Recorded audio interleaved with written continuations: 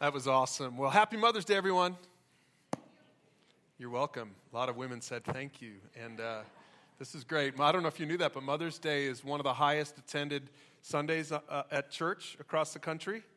After like Easter and Christmas, it's Mother's Day next. Isn't that crazy? I remember when I was a kid, I had a drug problem. My mom drugged me to church every week. Some of you, like I saw this concern on your face. You're like, geez, really? You never shared that before. Some of you, I say that because some of you have that same problem. So we're glad if you're here today because you're a good kid and your mom said, all I want is for you to come to church with me. That's great. We're so glad you're here. I hope you have a good time with us today and maybe give her another gift next week because it means even more if you come the next Sunday after Mother's Day. So I hope you'll come and I think you'll enjoy it. We hope that you'll make it a regular thing with us. By the way, Father's Day, nobody comes to church on Father's Day. So you tell me what that means. I don't know what that means. But anyway, we're so glad you're here. It's fun. What a perfect day for Mother's Day. Man, it is awesome out there. We're really excited about it. All right, well, we're in a series called The Good Place. We are right in the middle of the series. It's a 4-week series on heaven and hell and everything in between, and which is nothing. There's only heaven and hell. But it's been a lot of fun. In the first week, we talked about death. Last week, we talked about hell. It was originally scheduled for Mother's Day to preach on hell, but it's not Mother-in-Law's Day. So we went ahead and switched that. And so we did hell last week because we couldn't save it for Father's Day. That's too far out. But we're doing heaven today. So today we're talking about heaven, everything fact and fiction about heaven. It's going to be great. It's funny because we're calling the series The Good Place. We kind of on purpose did that because culturally today there's a kind of a newer show out called The Good Place. We're not necessarily recommending the show. I've heard that there's some raunchiness in it, so we're not necessarily recommending the show. But last night I did decide to watch the first episode because I thought, I haven't actually even watched this. I have no idea if you guys are watching how many of you watched The Good Place? Raise your hand if you've seen it before. You're like, I don't know. If you said it's raunchy, I'm not going to raise my hand. The first episode isn't. The first episode's really cute and it's funny. And this is what's really interesting. The reason I'm bringing this up before we get into today's message on heaven is because as I was watching the first episode, I realized some people might get their theology from this show. Like really, like I'm watching this, I'm like, in popular culture, so many people don't even go to church anymore. Like they might watch, and it's just a funny tongue-in-cheek show. They're not trying to teach theology, but we get it. We pick up what we pick up, right? In popular culture. And I think it actually reflects how people think about heaven and hell. And so here's the premise. I'm not going to ruin it for you, but the basic premise is this. Is that, not in the Bible, in the good place. In the good place, the premise is that you make it to the good place, that's called heaven, or that's what they call heaven, and then there's another place called the bad place. And the angel, I'm assuming it's an angel, Michael, I'm not sure yet. I think there's a lot of twists and turns later on, I don't even know because I've only watched the first episode. But the basic idea is Kristen Bell ends up in the good place, and as Michael's explaining it to her, he says, here's how it works. Your whole life, we figured out what was good and what was bad. There's a rating system, and you either got a positive score, positive 10 or positive 10,000, or you got a negative score based on what you did or thought or whatever. And they said, we add up those scores when you die, and if your score is really high, you make it to the good place. They said it's not just if you scored in the positive. Like barely scored in the positive. It's if your score's really good. And he said, very few people make it to the good place. Isn't that interesting? Very few people make it to the good place, but you made it because you were so good. And so that's kind of the premise of the show. And I thought, that is so interesting. Isn't that kind of how we think about heaven and the afterlife? I think just generally, by default, in America at least, I don't think this has been true in history, but I think in America, I think that's kind of how most people think, that if I was basically a good person, I'll go to the good place. And if I was a bad person, really bad, I'll go to the bad place. But we're all basically good. I mean, anyone worse than Hitler in here? Nobody worse than Hitler. Good. So we're all basically good people. So I think we just generally think we're all going to go to the good place. And we think, I'm not saying we think that, but maybe your neighbors think that, or maybe some of you do think that, is you think that that's kind of how it works. If my good outweighs my bad, then I'll go to heaven. I'll go to the good place. I hope you don't take your theology from Netflix. Because that's cute and it makes for a funny show, but it's actually not what the Bible says at all. So many people live that way, like, does my good outweigh my bad? Does my good outweigh my bad? The Bible says there's only one way to heaven. We're going to talk more about this next week. The only way to heaven is if Jesus, because of his good, outweighs your bad. Because the truth is, your good never outweighs your bad. The Bible says that our hearts are all wicked and broken. The Bible says we're all born into sin. The Bible says we're all basically bad, we're all basically broken, but that Jesus saves us when we put our faith in him, when we come to the cross and we say, I recognize, Jesus, that what you did for me, and that I'm broken and I can't save myself. And I can't start outworking my bad, and so I'm going to stop trying, and I'm going to put my faith in you, and thank you for forgiving me and saving me. Thank you for that incredible gift. And the Bible says that when you come to him like that, then he forgives you, and he makes you his child. And it's on that basis and that basis alone that you're saved. Now, we'll talk more about that next week, but I just want to make sure that you understand that's not how it works. It's interesting because in the middle of the pilot episode, by the way, so what happens is they made a mistake, and she's not that person that they think she is, so she shouldn't be there.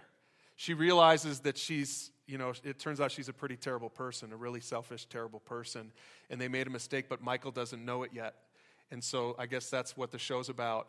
And it's so funny as she's arguing about this with her soulmate, which apparently you have in heaven. With her soulmate, she says, I'm just a medium person. I'm not really good and I don't deserve to be here. And I'm not really bad, I'm just medium. Why isn't there just a medium place? Like Cincinnati. That's what she says. So that line caught me. I'm like, I'm going to keep watching this show until it gets too bad and raunchy, and then forget I ever promoted it, okay?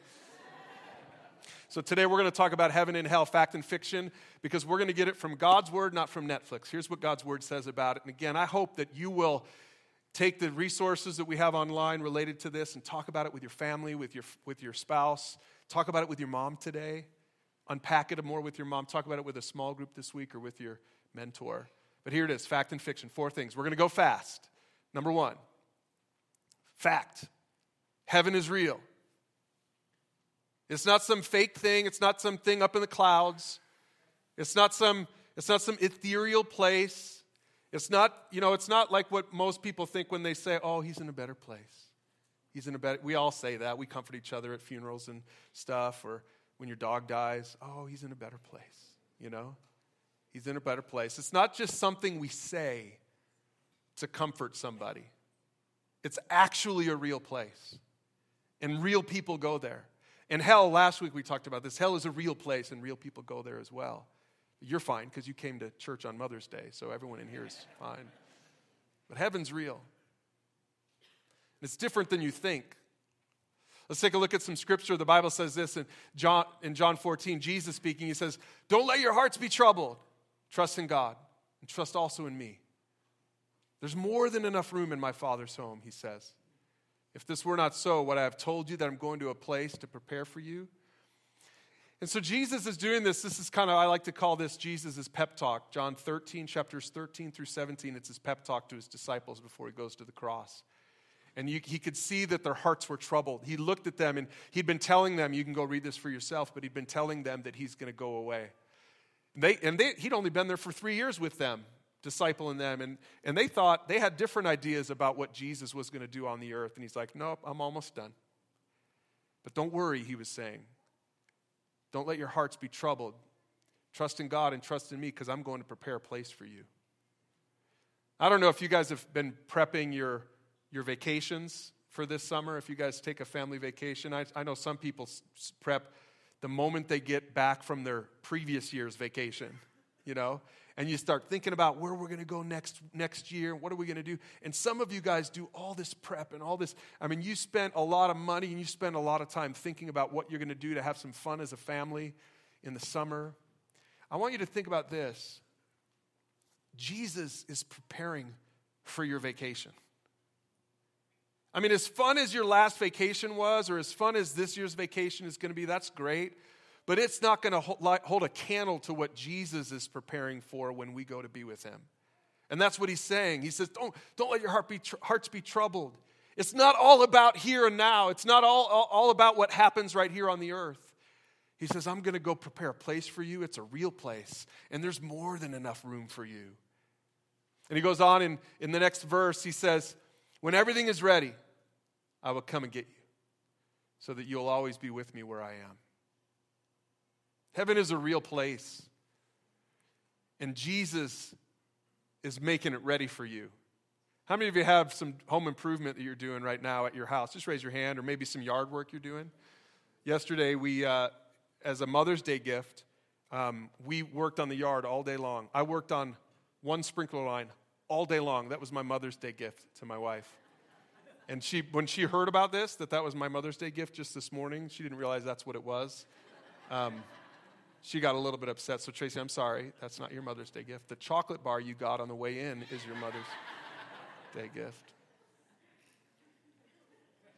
I mean, but just think about how much you toil. Like, we're out there toiling, and Tracy loves to decorate, and it's like every new season she's got to buy a new knickknack, and she's always making our place nice. She's always making our place homey and welcome and beautiful. And our kids now, as our kids are growing up, like, they look at that and they realize, like, how awesome is this? Like, there's like, they on today, a day like today, they're like, praise you, Jesus, for my mom, because she made a place for us. If it weren't for my mom, we would live in a cardboard box, right? Our kids recognize that, because I do not care about the place and the environment, and that's not on my mind. That's not how I'm wired. But listen, I want you to look at this. Jesus is going to prepare a place for us, and he says when it's all ready. In fact, what he was saying is, it's not even ready yet. Wait till you see what I'm making for you. Wait till you see how awesome this is. I mean, my kids will understand this. If any of you live in a home and you love there's nothing like home sweet home. Like, I want you to know, like, that's a taste of heaven. A taste of heaven when someone puts thought and energy and money into your yard or your home. That's a taste of heaven, but it's just a taste. It's not even close to what you're going to experience in eternity. Because Jesus is better than your mom. And he's preparing a better place. Heaven is real. That's the first fact. Here's a fiction. We're going to kind of work through these pretty quickly. Fiction, heaven will be boring. How many of you on the way over with your music selection, on your way to church this morning, listened to some harp music, some just cool harp music? Just raise your hand. I didn't think so. I'm actually glad, because I'm about ready to make fun of you if that's you. Harp music is boring. It's so boring. I mean, no offense if you're into that kind of thing, but that's the picture so many people get of heaven, is like this androgynous-looking angel playing a harp. Like, who wants to go to that concert? Nobody. When I was growing up, my picture of heaven was a white room, a big white room, and everyone's dressed in white, and everyone's so quiet, and it's just very peaceful, and, so-and-so, this weird-looking guy is playing the harp in the corner. And then I started thinking about this. Wait a second, that sounds like an insane asylum. My picture of heaven is an insane asylum, that we're like in straitjackets so nobody does anything bad or gets into any trouble, and everything's white so that nobody gets too excited. That's not the picture of heaven in the Bible. I want you to know that's not what the Bible says at all. Heaven will not be boring. Let's look at a picture in Revelation chapter 21, just a little bit, and I'm going to read some more from the Bible itself. And I encourage you, if you want to see what the Bible says about heaven instead of what Netflix says about heaven, read Revelation 21. It It says, then I saw, this is John writing this revelation God gave him about heaven. Then I saw a new heaven and a new earth, for the heaven and the old earth had disappeared, and the sea was also gone, and I saw the holy city, the new Jerusalem, coming down from God out of heaven, like a bride beautifully dressed for her husband. And I heard a loud shout from the throne saying, look, God's home is now among his people. He will live with them, and they will be his people, and God himself will be with them. I love it as you read on. I'll just read some of it in here. So it says in verse 10, so he took me in the spirit to a great high mountain, and he showed me the holy city, Jerusalem, descending out of heaven from God. And it shone with the glory of God and sparkled like a precious stone, like jasper, as clear as crystal. There's no mention of white in here. The city wall was broad and high with 12 gates guarded by 12 angels, and the names of the 12 tribes of Israel were written on the gates. There were 3 gates on each side, east, north, south, and west, and the wall of the city had 12 foundation stones, and on them were written the names of the 12 apostles of the Lamb. And you read on, it just talks about this unbelievable picture of heaven, and what it reminds me of is Utah. Like, seriously, I grew up in Chicago. Maybe that's why I had such a bleak vision of heaven. The Great Plains are so boring. They're so boring. I mean, there's trees. I love trees. But other than that, it's just boring and muggy and humid. Heaven is like Utah, only better. It's not January, Utah, right? It's May, Utah. And it's snow on the mountains and green. It's before everything turns deserty and dry. I mean, just next time, today when you walk out, just breathe in the air and you'll say, this is just a taste of what heaven is going to be like. Just a taste. It's just going to be better. The Bible says the Bible says in this passage that God is good, that heaven's going to come down. This old rotten world is going to go away, but that he's going to recreate it as a new world. I used to think that heaven was again, up in the clouds somewhere, some third or fourth or fifth dimension. No, it is like this, only better. That's what heaven is. It's like this, only better. And here's how it's better, just a few quick ways it's better. Number one is there will not be any brokenness physically anymore. There's no physical brokenness in heaven. Think about it. When I was working on the sprinklers all day yesterday for my wife as her Mother's Day present, every time I got up from the ground, I'm like, grabbing my back. And it takes me a while. I'm stretching. I'm just thinking, I remember I used to watch my neighbors do this, and I thought they were so old. I'm like, wait, I'm not that old. And then I took my shoes and socks off and started counting. I said, I am old. I'm an old person. In heaven, there will be no sore backs or bags under your eyes. There is no drooping in heaven. None of that. There's no sagging in heaven. That's tweetable. Go ahead if you want to write that down real quick. The Bible says that our physical bodies, when they'll be buried, when you die, it'll be buried. It'll go from dust to dust. We came from the dust, and we go back to the dust. But the Bible says in heaven we'll have new bodies. And it doesn't exactly tell us what they're like, but it says that they are not broken or hurting or in pain or anything at all whatsoever. So pick out the best body you like, right? And it's better than that. It's better than that. Because there's no brokenness in heaven physically. There's no brokenness in heaven emotionally. Think about it. Every emotion, every bad emotion, every emotion that sometimes gets you down, anxiety, depression, grief, low self-esteem, anything in your world, the Bible says that we're broken, and that means that includes emotionally broken. We're all emotionally broken, every one of us, okay? Every single one of us. But part of the deal with being in Christ is that we're fixed emotionally. But not perfectly. If you're a Christian, you still have emotional brokenness. You're still going to have some of that. You're never going to be perfect on this earth. But in heaven, the Bible says there's no more crying or tears or pain. So you will be emotionally whole. You will not be insecure at all. Whatever that thing you're insecure about right now, that's not going to exist in heaven. Because you've got the perfect body, remember? There's no insecurity in heaven. There's no emotional brokenness in heaven. And one last thing, we can go on forever, but relationally, everything is perfect relationally. There's no relational brokenness in heaven. You know, the Bible says that the whole point to faith, the whole point to pursuit of God is that you would love God and love people as yourself. But you know, it's so hard to love God and love people. It's so hard to love people perfectly. I just was talking to a mom in the first service, and she was really emotional. And I said, hey, what's going on? I gave her a hug and prayed for her a little bit. And she said, I'm afraid I said something to offend my kids today, her adult children. And she said, I just feel so bad that there's just a wedge there in our relationship. And I think they're avoiding me now on Mother's Day.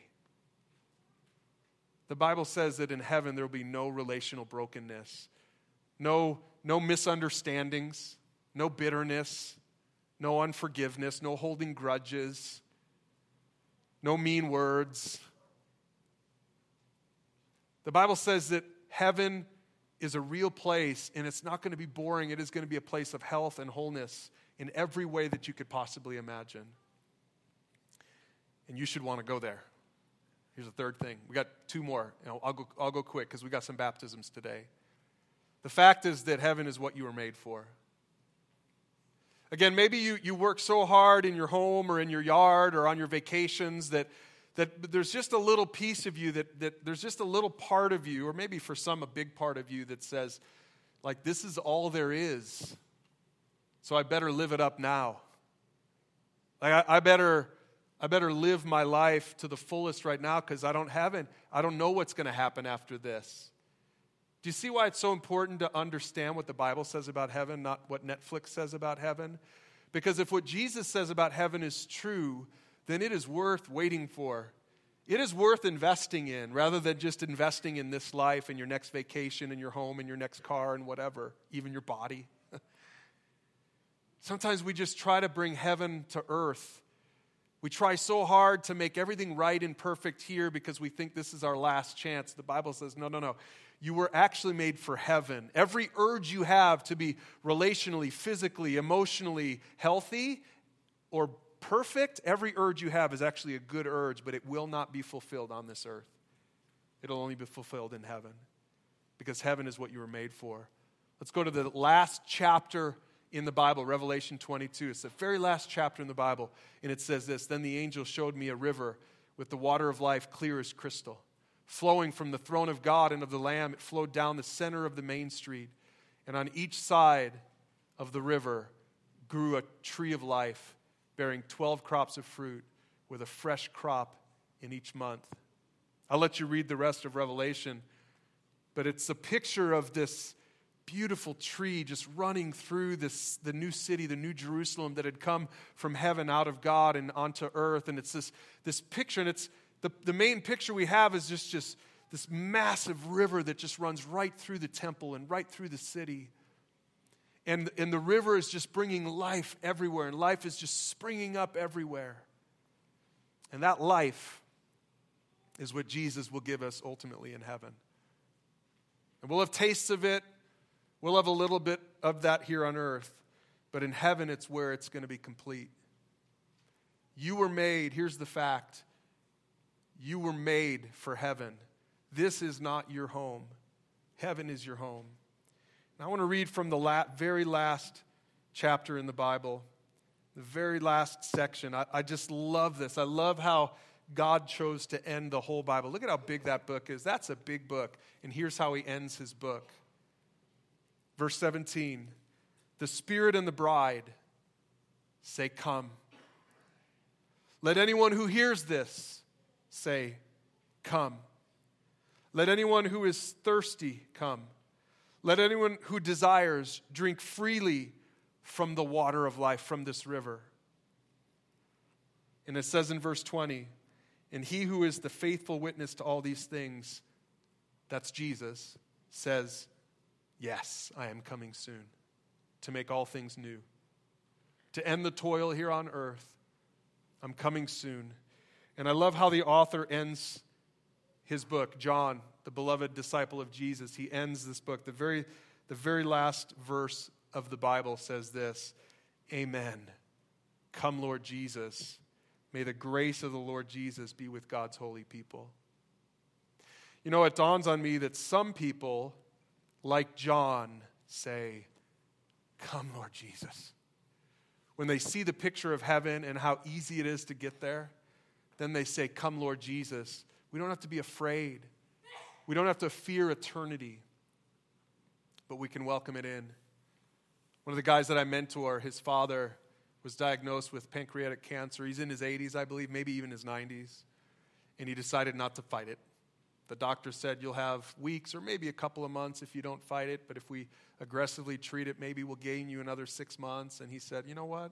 I'm ready to be with Jesus. He knows Jesus, and he looked at his kids, and he looked at his wife, and he says, hey, guys, I'm good. I'm ready to be with Jesus. What he was saying is, come, Lord Jesus. Do you know why he can say that?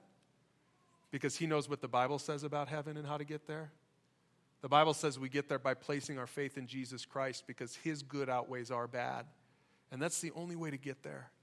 And if you're here today and you want to put your faith in that Jesus and you want to have that assurance of salvation, that what the Bible says about heaven is yours, it's a promise that can't be taken away, the only way to get there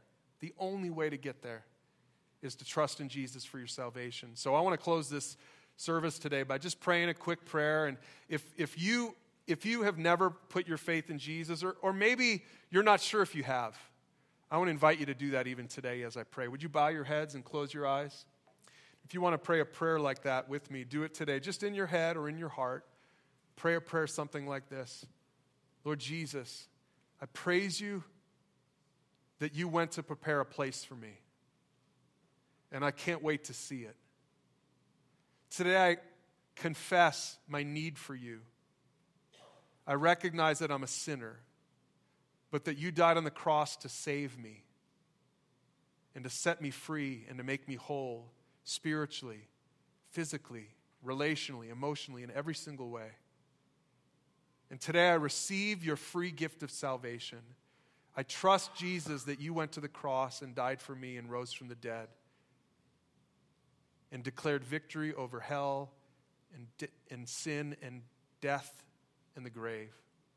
And I receive your forgiveness today in Jesus' name. Amen. The Bible says that for anyone who's put their faith in Jesus Christ, you're a new person. And that you can say, come, Lord Jesus. If you prayed that prayer today, maybe for the first time, I just hope you talk to someone today. Come up and chat with me for just a quick minute, or at least use your welcome card and say, hey, I prayed that prayer today. We'd love to know about it and reach out and encourage you. We're going to end our service today. It's really cool what we get to do today. We're going to end our service today with a few baptisms. What a fun day. We got to do a baby dedication this morning before this sermon started, and great worship time. And now we get to see some kids get baptized. I want to just say this one thing about baptism. Baptism is a thing that we do because we're saved.